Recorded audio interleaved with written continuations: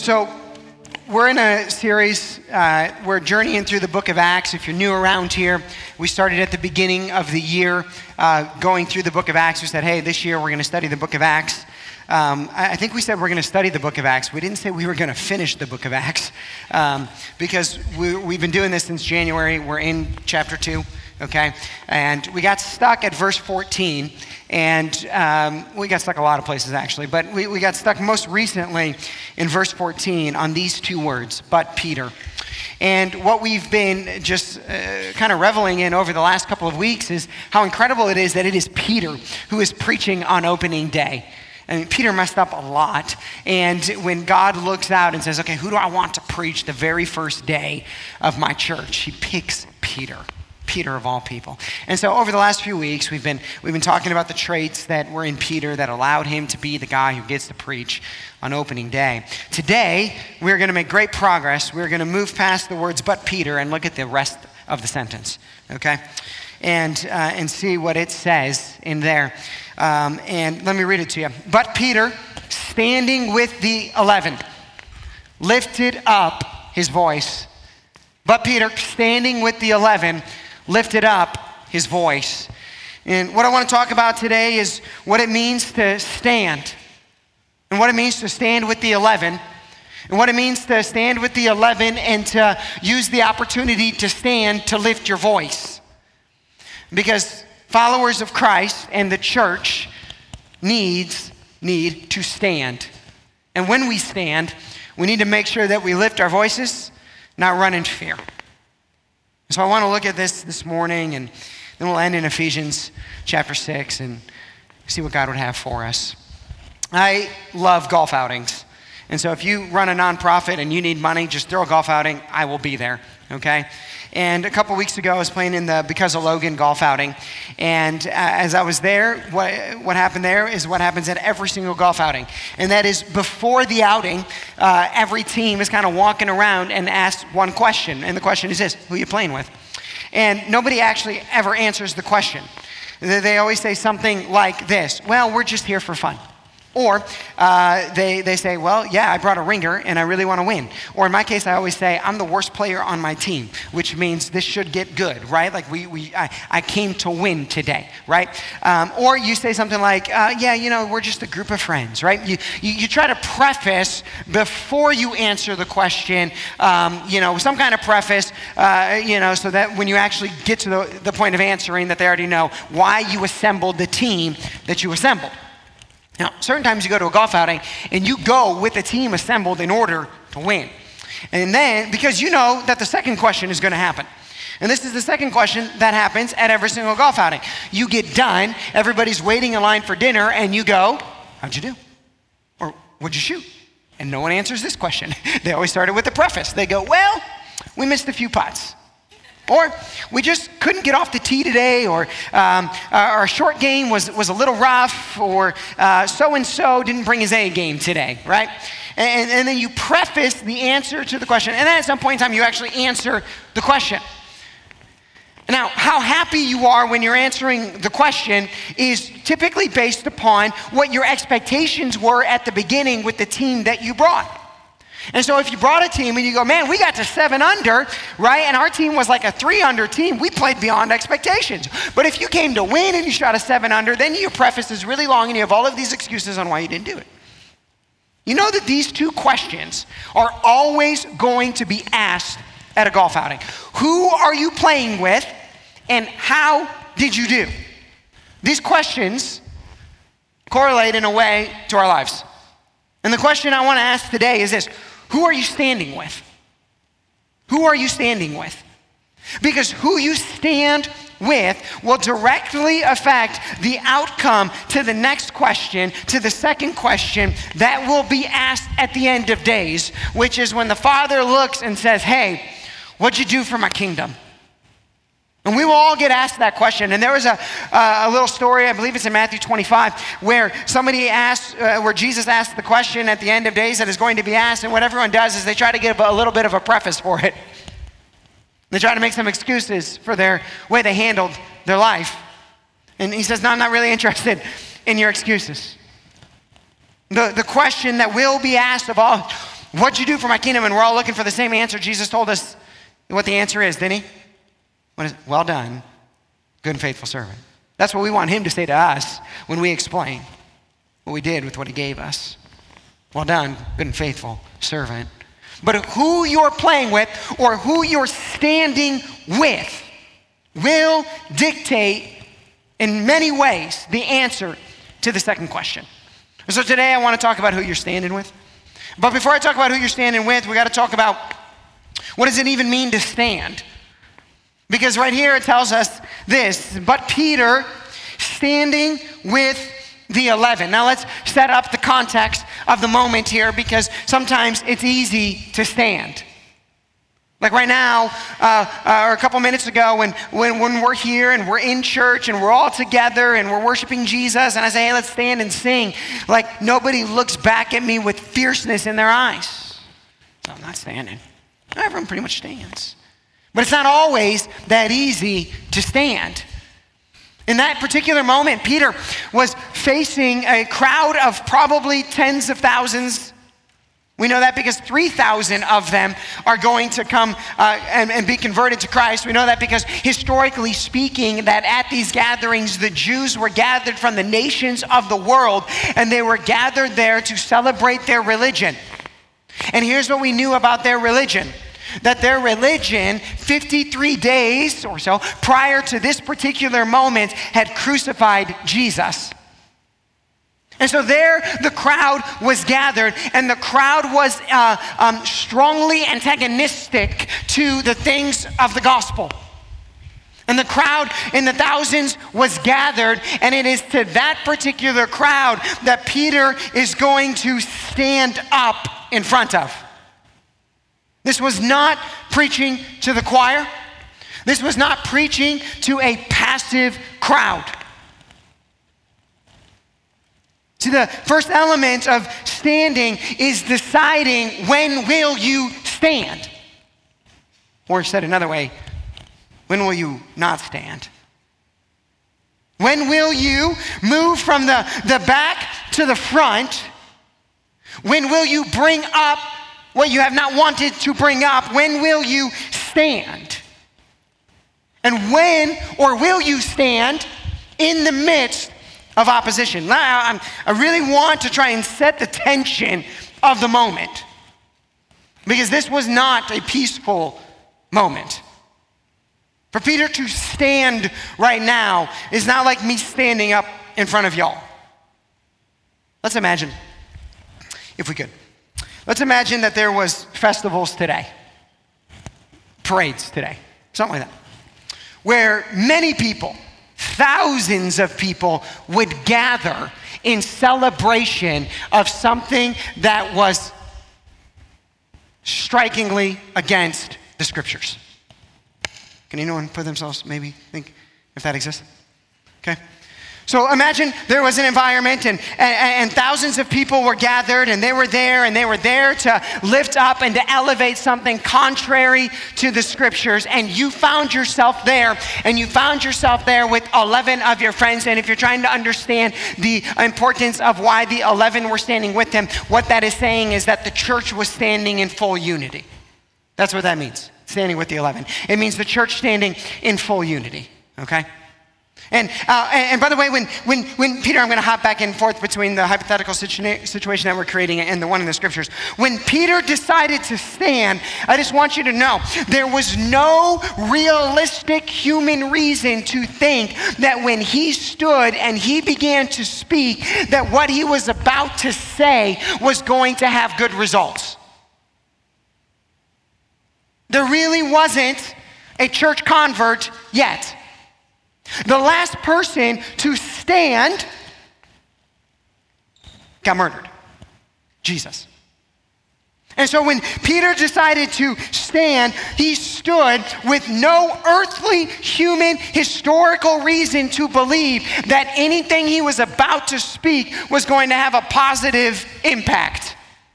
In fact, based on history, the only thing he could assume when he stood was that he was going to get killed. And he stood. And by the way, Peter wasn't always a stander. 53 days prior to this moment, Peter was the complete opposite of a stander. He was a runner. In fact, on the night when Jesus got arrested, Peter, he refused to stand 3 times, actually. And one time, Peter cowered to a 14-year-old-ish serving girl. I mean, he wouldn't even stand up to her. And now, here he is, looking at what could conceivably be the most antagonistic crowd ever gathered against the name of Jesus. And there he is, looking out at the crowd. And Peter, the one who used to refuse to stand, looks out and goes, I guess I'll stand. And he stands up. And the 11 see Peter kind of stand up and he go, I think they went, okay, we're going to stand too. You want to stand with the people who will stand with you when there is no earthly reason to think that you're going to succeed. You want to stand with the people who will stand with you in the face of great opposition and danger. You want to stand with the people who stand with you because they believe what you're standing for before you've seen the nice results on the other side. It's really easy to stand with people after you've seen incredible success. Oh yeah, I want to go stand with them. Yeah, I want to go stand with them. I want to stand with them. The 11, they took a step forward with Peter thinking, okay, the moment I stand next to Peter, I'm going to receive the same treatment as Peter. When he lifts his voice, it's like I'm lifting up my voice with them. And even though Peter's the only one who's actually going to lift his voice, by standing with him, I'm saying, Peter, I'm with you, and whatever you say and whatever happens to you, I'm willing for it to happen to me. That's what happened when those 11 stood with Peter. Who are you standing with, right? And so Peter stands up and he's faced out to that crowd of incredible opposition. And the reason that the crowd even looked at Peter is because the Holy Spirit created a moment. We talked about this a few weeks ago. The Holy Spirit has this way of creating these moments, right, where he grabs the attention of the masses and the crowd. And the question is then, when the Holy Spirit creates those moments, will the church stand or not?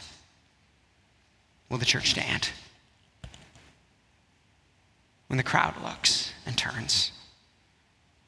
And the first question is, will they stand? The second question is, will the church lift its voice? Yes or no? Will you?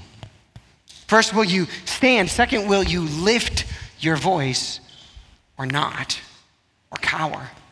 And so, Peter, again, I'm just going to keep going through this scenario. He looks out, he sees the whole crowd is there. The Holy Spirit creates this moment. Peter decides to stand up, and then Peter is going to lift his voice. Peter is there, he's looking out, and again, let me just talk about the crowd. The crowd is there to celebrate, and the crowd is there to champion everything that is against what Peter is about to say. That's why they've gathered. Earlier, I created that little scenario because I wanted us to understand the tension of the particular moment. And I was creating this environment. Some of you probably understood where I was going with that, right? Yeah, okay, got it. Okay, good. All right. Let's imagine you're at a pride parade. Okay, there we go. All right. And you're there, and something happens, and there's thousands that are gathered, and all of a sudden, everything's stopped, and they all look at you. Everybody. And you're there with your 11 buddies, right? And everyone looks at you, and you go, thanks for all of your attention. I'd like to read Romans 1. If you're laughing, you know what Romans 1 says. If you're not, you don't know what Romans 1 says, or maybe you're just too afraid to stand, right? And he goes, hold on, let me talk to you. Let me read Romans 1. Because what Peter's going to do, by the way, and by the way, here's the modern church. And this is the modern language of Christians, okay, is this. Now's not the time to stand. Now's not the time to stand. Just let people be themselves. Let people believe what they want to believe. Who are we to tell them that they're wrong? By the way, we're not telling people they're wrong. Okay, we don't have to. He did. Okay. Now's not the time to stand. Now's not the time to believe in something. Or this, here's another modern lie. You look out at people and you go, but it's okay because their heart is in the right place. Okay, let me tell you about why people sin. The heart is deceitful above all things and desperately wicked. The scriptures do not teach us that our hearts are good and need a little bit of correction. The scriptures do not teach us that our hearts are good and sometimes we just get a little bit confused. Can I tell you something too? The church, people have not rejected God because Christians are mean. People have rejected God because they hate him. That's why people reject God. People reject God because they don't believe him. You know how I know this? Because in the beginning, in the garden, the first lie was, yeah, did God really say? And today, the same lie is, did God really say? And why people reject God is because they don't believe him. Not because they're generally good and they've just gotten a little confused. They don't need let me say it this way. Peter, if you were a modern preacher or a modern church or a modern Christian, if you were falling into the modern lie, would have looked at that particular moment and said, hey guys, I just want you to know that we love you. Enjoy the festivities. My friends and I are going to leave. And if any of you ever think to yourselves someday, oh, I wonder if there's something different in life, we'll be over here serving coffee. And it's free.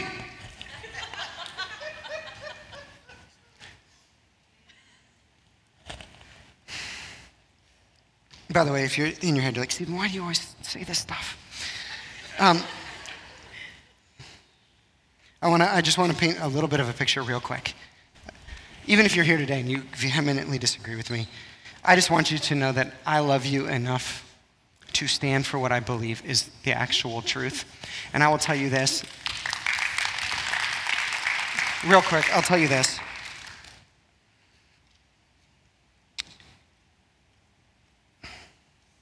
The Christian that refuses to stand for truth in the basis of love has refused to actually love you. Because sin leads to death. Sin leads to death. Christians believe the Bible. There's a whole world of people who don't believe the Bible. You know what they're called? Non-Christians. Our job is to believe the Bible and to believe the Word of God and to proclaim it as the way, the truth, and the life. Peter, the same guy who stood here, had no problem later in 1 Peter, his letter, telling people, calling them out, convicting them, telling them that they're wrong, and then 3 sentences later say, and keep on loving people. Peter, in his own letter, because the Holy Spirit's smart, made the connection between standing for truth and that being love. In the midst of this then, right? In the midst of, by the way, that means this. If you are here today and you vehemently disagree with me, the good thing about you being here today is that you might get to hear something that can actually change your life, as opposed to all of the lies that don't. Now, Peter made this decision that he was going to stand okay? And so he looks out, and instead of using that moment to run and to cower and to hide, to not stand, Peter stands, and he's standing with the 11. All 11 of them are gathered together, the whole church. It's supposed to be a picture of church unity. And what does Peter decide to do? He doesn't run like he did at the beginning, okay? He doesn't water anything down. He doesn't try to soften the blow. Instead, what Peter does is he stands up and he looks at the crowd, and he just wants this, and he says this, I'm paraphrasing. He says, hey guys, I know you're here and you're gathered in your religion. You're gathered in what is your truth, right? And you think you understand everything, and I understand you guys have some good things, and the community that you experience is really beautiful, and I think it's really awesome, and all of this kind of stuff, and you do some good things for society and everything like that. But I need to tell you something. You're dead wrong. In fact, you're so wrong that the truth was in front of you, and you know what you did? You killed it. And you know what the punishment of that killing is? Death and separation from him forever. But I have good news. He's really kind, and he's really loving, and he wants to rescue you from it. And so Peter gets up in his opportunity to stand, and he just lays out the clearest, simplest, most socially unacceptable gospel that he could have possibly proclaimed in that moment. That's what he did in his moment to stand. He lifted up his voice. I think the drumbeat of the church for the last 25 years has been, maybe if we sit down instead of stand up, people will come sit with us, and we can convince them on the necessity of standing. What? Did you catch that? Yes. It's like, hey, we don't want to stand because we don't actually believe that the gospel can change lives. But you can come sit over here with us, and then we'll talk. And then eventually, as we get through our book, what we'll do is we'll talk about the importance of standing. And they'd be like, well, why didn't you just stand in the first place if you really believed? Well, yeah, that's a good question. Let me ask this question. As the church has taken the route of sitting instead of standing, have things gotten better or worse?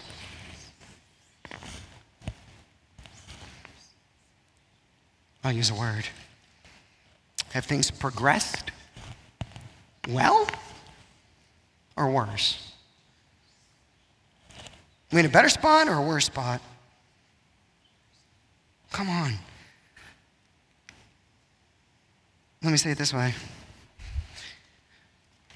Where the church refuses to stand, nobody in the crowd will ever bow before Jesus. Ever. Ever. And we've tried to almost create this environment where we think we can like trick people into Jesus. And Peter told us a really good way to trick people into Jesus. Preach the gospel. Preach it in its fullness.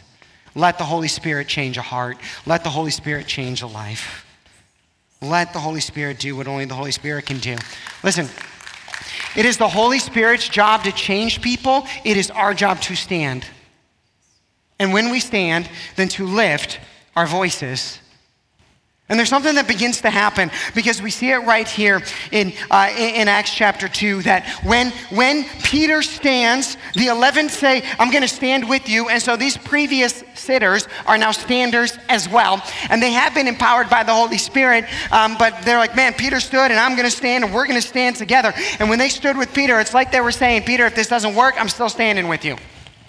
If nobody turns to Christ, I'm still standing with you. I have such a deep conviction, Peter, the same deep conviction that you have, that regardless of the results, we're just still going to stand up.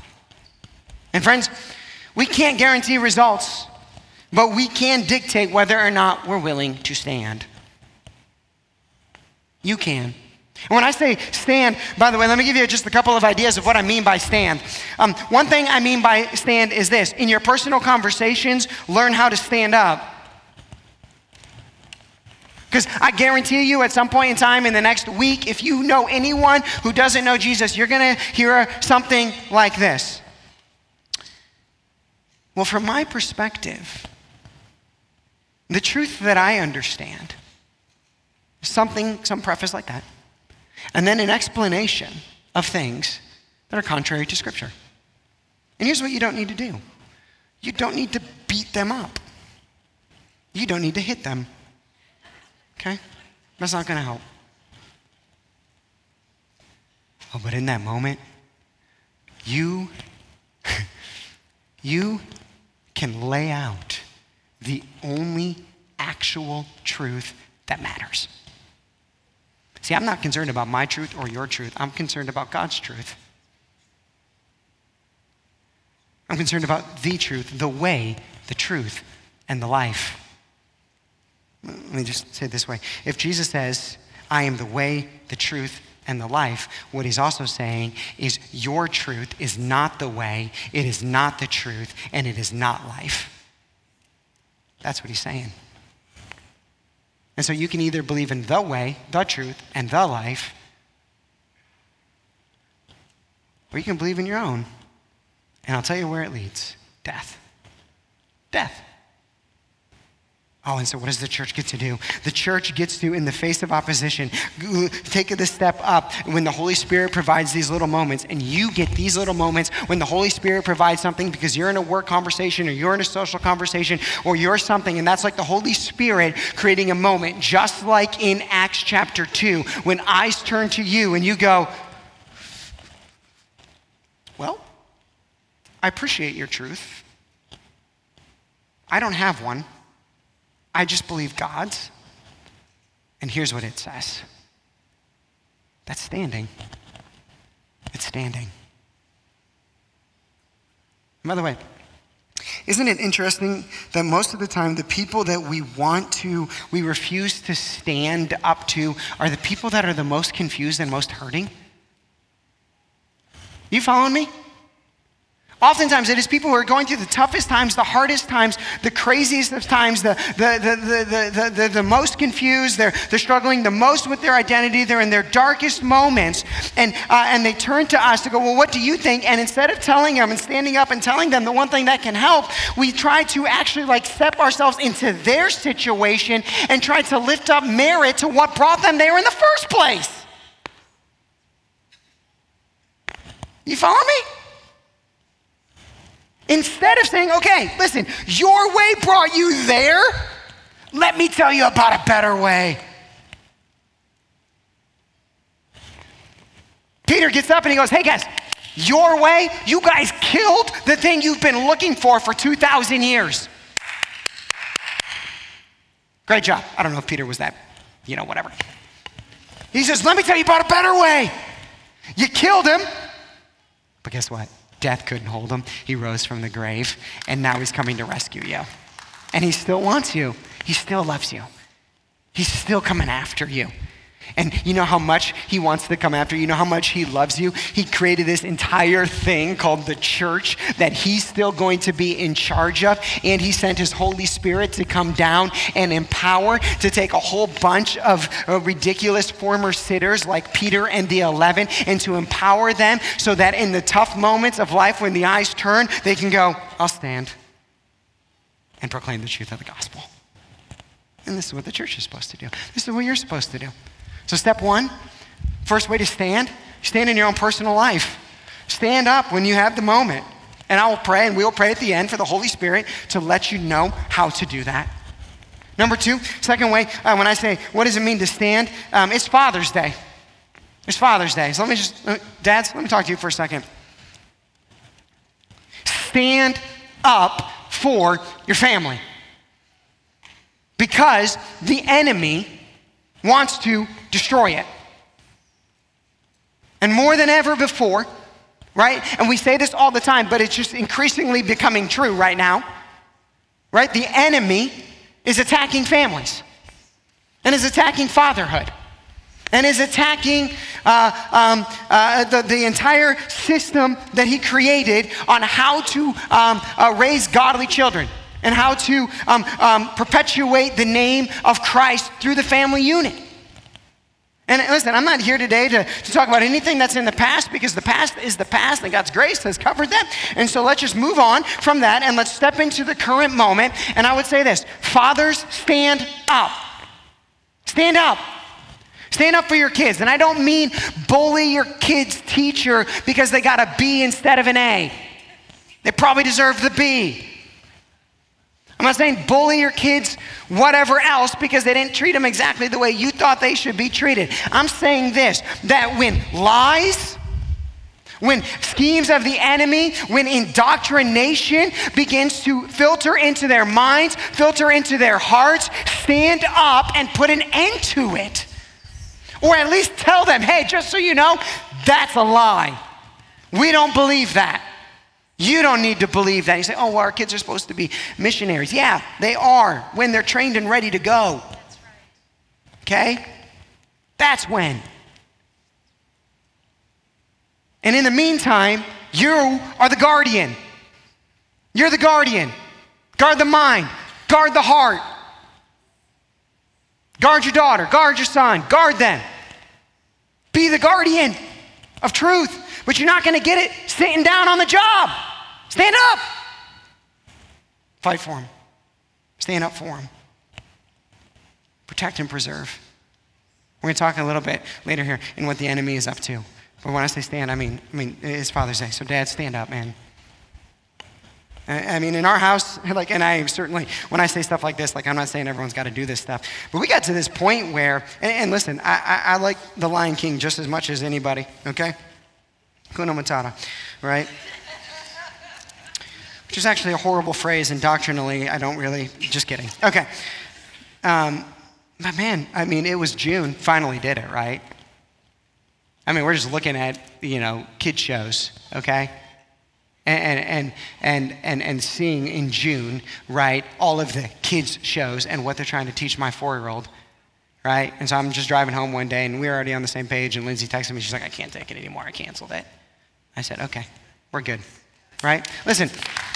And I'm not saying you all have to go home and do that because, like, I get it. You can control in many different ways, okay? Like, and I'm still wondering how I'm going to watch Toy Story, right?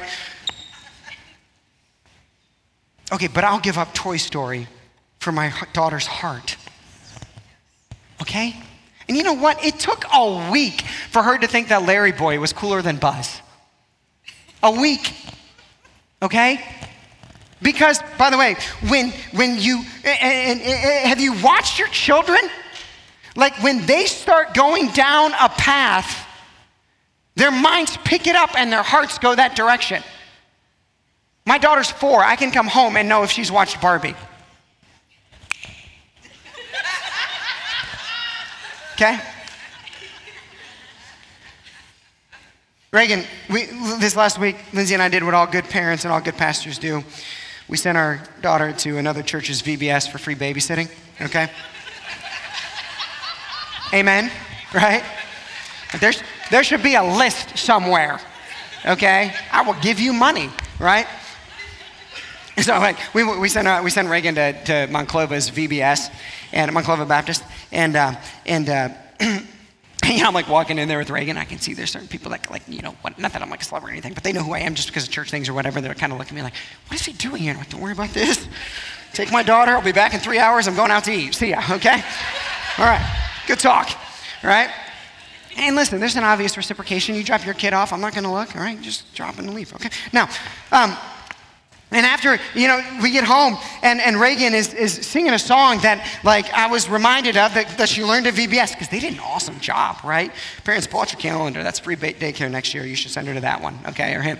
Now, she's singing this song, and I thought it was interesting because it reminded me of what happens when people start standing together in the name of Christ. And so Reagan was running around, and she was singing, my God is so big, so strong and so mighty. There is nothing that my God cannot do. And I'm sitting there like listening, I'm like, oh yeah, words of babes, right? My God is so big, so strong, and so mighty. There is nothing that my God cannot do. And it was starting to speak to me until Reagan changed the lyrics. So anyway, in our house for the last week, it's been Reagan's version. She is the lyricist of her father and the vocalist of her mother. That girl's going to be a rapping star, okay? Now, she was running around, she's like, my butt is so big, so strong and so mighty. There is nothing that my butt cannot do. It's like, Reagan, where did you learn that? And Danae is fired. And, that's our kids' pastor. Anyway, we played a little piano version to it. We were having some fun. Yeah. My God is so big, so strong, and so mighty. There is nothing that my God cannot do. And let me tell you this, when you begin to stand, the enemy will want to force you to sit down. When you begin to stand up in your conversations, he will want to sit you down. When you begin to stand up for your children, he will want to sit you down. When we as a church, number 3, when we begin to stand for truth, he will want to sit us down. Number 4 way that we need to stand is to get more aggressive, more focused on standing up for the lost than we ever have before, because if we don't, nobody else will. Imagine what Peter, right? Like he's in the crowd right there. The crowd is there. They're gathered in opposition to Christ. They are a picture of a world in absolute need. And imagine had Peter followed the thinking of the day and stood up and went, well, it's not exactly the time for me to stand, and so I'll try. We'll do this again another time. You can come find us. No, Peter was there. He took that moment to stand up, and 3,000 people came to Christ who would have never come to Christ if Peter wouldn't have stood. Let me say it this way. Your not standing has never brought anyone to Jesus. Your not standing doesn't communicate the gospel. And how can they be saved unless they hear? And how can they hear unless somebody speak it? And how can someone speak it unless someone's standing there? Right. And when you and I begin to stand, the enemy will want us to not stand. And so later, Paul, who I told you guys this before, I'm pretty sure Paul, like he should have been there. He was probably there on the day of Pentecost. And so when all eyes turned to Paul, right, or when all eyes turned to Peter and Peter stood up to start talking, Paul, who was Saul, he would have been there because he was a good Jew and all good Jews were there, right? And so he's listening in on the first day, and it didn't cut to his heart, right? God had to get him later. But years later, Paul is reflecting on what the church needs to do, and he writes these words in Ephesians 6. You can turn to Ephesians 6 if you want. Now some of y'all are like, I remember when Josh only preached for 30 minutes. I hope you enjoyed it. It was great. It was great. I told you, I got 3 weeks in me, okay? This is what he says. Okay. Have you read Ephesians? It is so good. It is full of doctrine, incredible doctrine. It's like Paul took Romans and said, okay, there's some people out there who don't like to read Spark Notes. Ephesians, okay? That's what he did. And then he said, okay, I'll take all of the practical stuff, I'll jam it into 3 chapters, okay? And then at the end of it, he goes, this is what he says. This is what he says at the end of Ephesians after this incredible letter. He goes, finally. Finally. Finally. In other words, let me take all of the doctrine that I've just taught you. Let me take all of the practical advice on how to live life that I've just laid out for you. And before I move on, before I wrap up this letter, I need you to know, church from that church and church for all of time, right? That finally, that like everything I've said will come to naught. It will not matter a bit unless this. Unless this. Finally, Paul says, be strong in the Lord and in the strength of his might. And Paul would not tell you to be strong, and he would not tell you to rest in the Lord's might unless he was gearing you up for a fight. Finally, be strong in the Lord and in the strength of his might. And I know some of you are thinking of that verse right now. You're like, yes, when I am weak, he is strong. That's not what the verse says. It says, when I am weak, then I am strong. Why? Because the point of Christianity is not for you to be weak. The point of view is for you to know how to be strong, and your strength comes through your humility, not your pride. He says, finally, be strong in the Lord and in the strength of his might. He's gearing the church up for a fight. He's saying this, put on the whole armor of God. Put on all of it. Dress it all up. Because all of your doctrine and all of your gathering and all of your practical advice will disappear in a second by the attacks of the enemy if you don't suit up. Finally, be strong in the Lord and in the strength of his might. Put on the whole armor of God that you may be able to, stand. Stand. That you may be able to stand against the schemes of the devil. And let me tell you about the devil. He is very scheming. Indoctrinating children, scheming. Making us believe that lies are truths, scheming. Making us believe, right? And when people begin to stand, here's what the enemy does. He gets down in the crowd and he starts whispering things like this. This is what he's whispering today. Oh, they're just fanatics. Don't worry about them. They're just outdated. Don't worry about that. Oh, they just don't understand the cultural context of it. Don't worry about it. Oh. Listen. I know what he's saying, but don't worry about it. You just be you.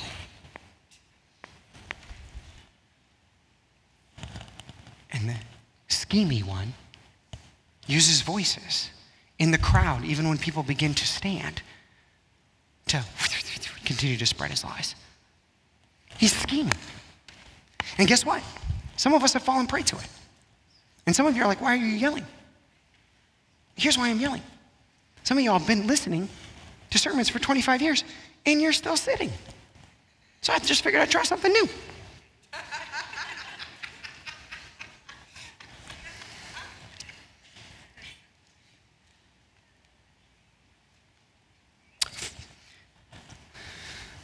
Put on the whole armor of God, that you may be able to stand against the schemes of the devil. I just told you about a couple of them.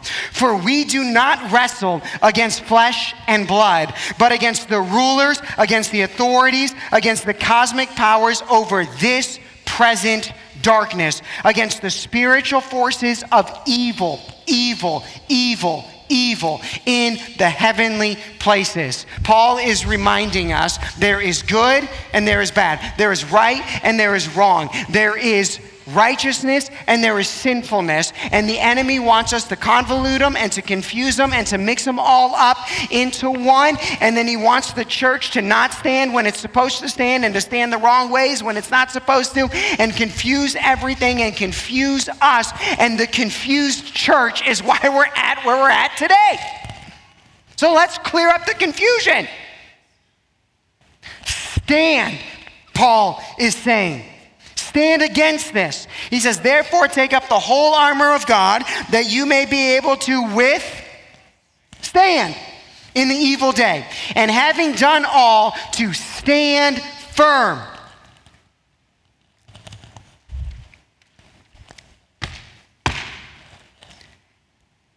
Saying stand there and don't move.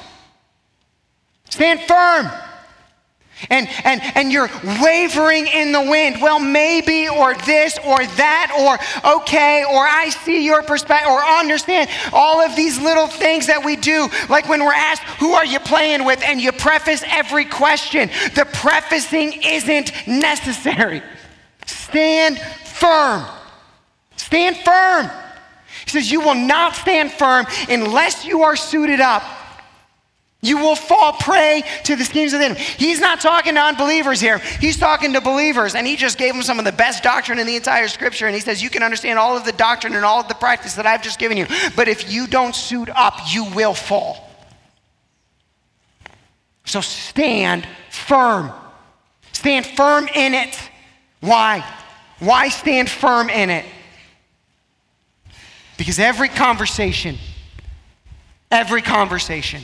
where the things of God begin to get destroyed in intellectual thought and conversation is like the moment when the world and the crowd look to Peter, and it is your moment now in the power of the Holy Spirit to go, I'm going to stand.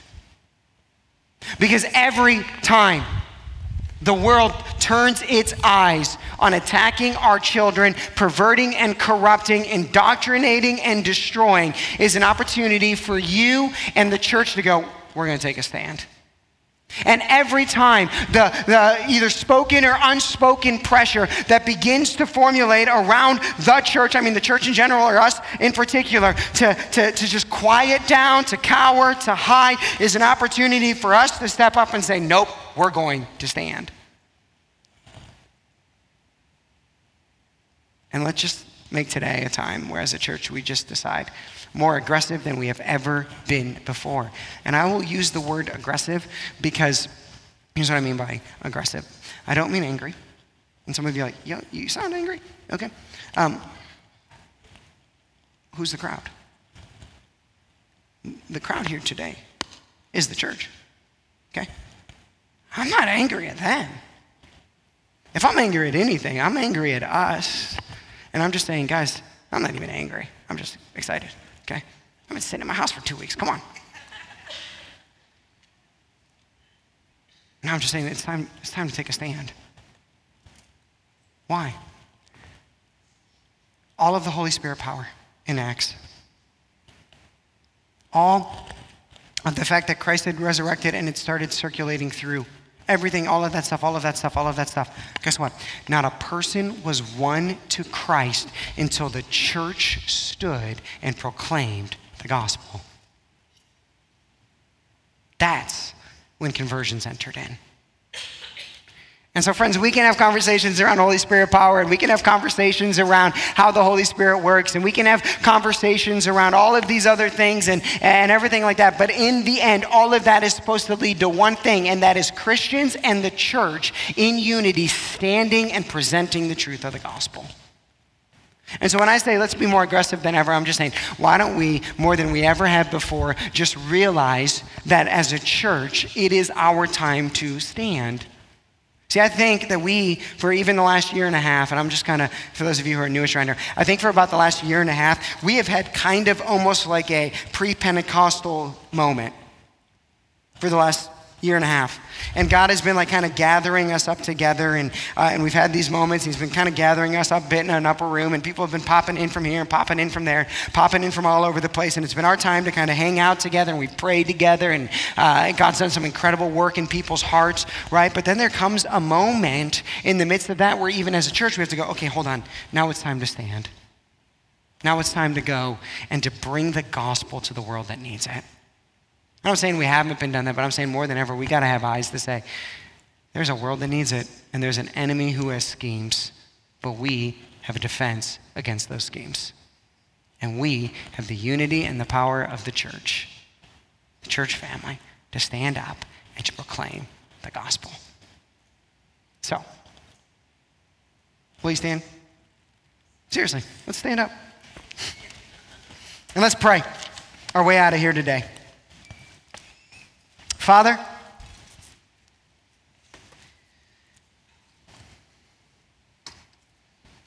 I want to pray first for each individual in here, that given the opportunity, they would stand. That when the eyes of the crowd turn to them by the power of your Holy Spirit, they would know exactly how to stand. Through fear and opposition, in love and grace, to stand for truth. Father, I pray for each father in here called to stand up for his family, children, spouse, and the unit as a whole. Father, I pray for us as a church that we would continue to always stand.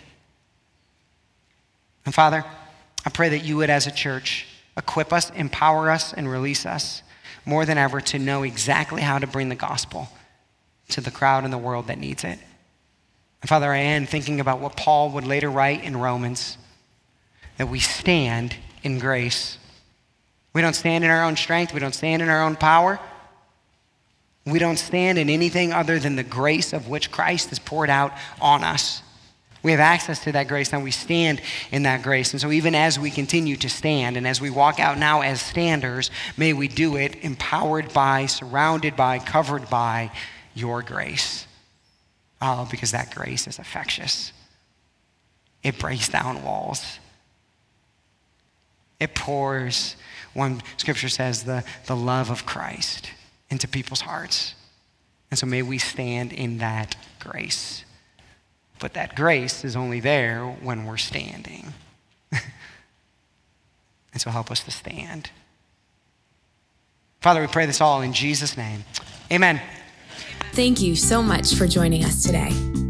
If you'd like to take a next step with Redemption Church, visit us online at experienceredemption.com/connectcard. You can also give online to support the work of Redemption Church. To explore your giving options, visit experienceredemption.com/giveonline. We hope that the message you heard today encouraged you. See you again soon.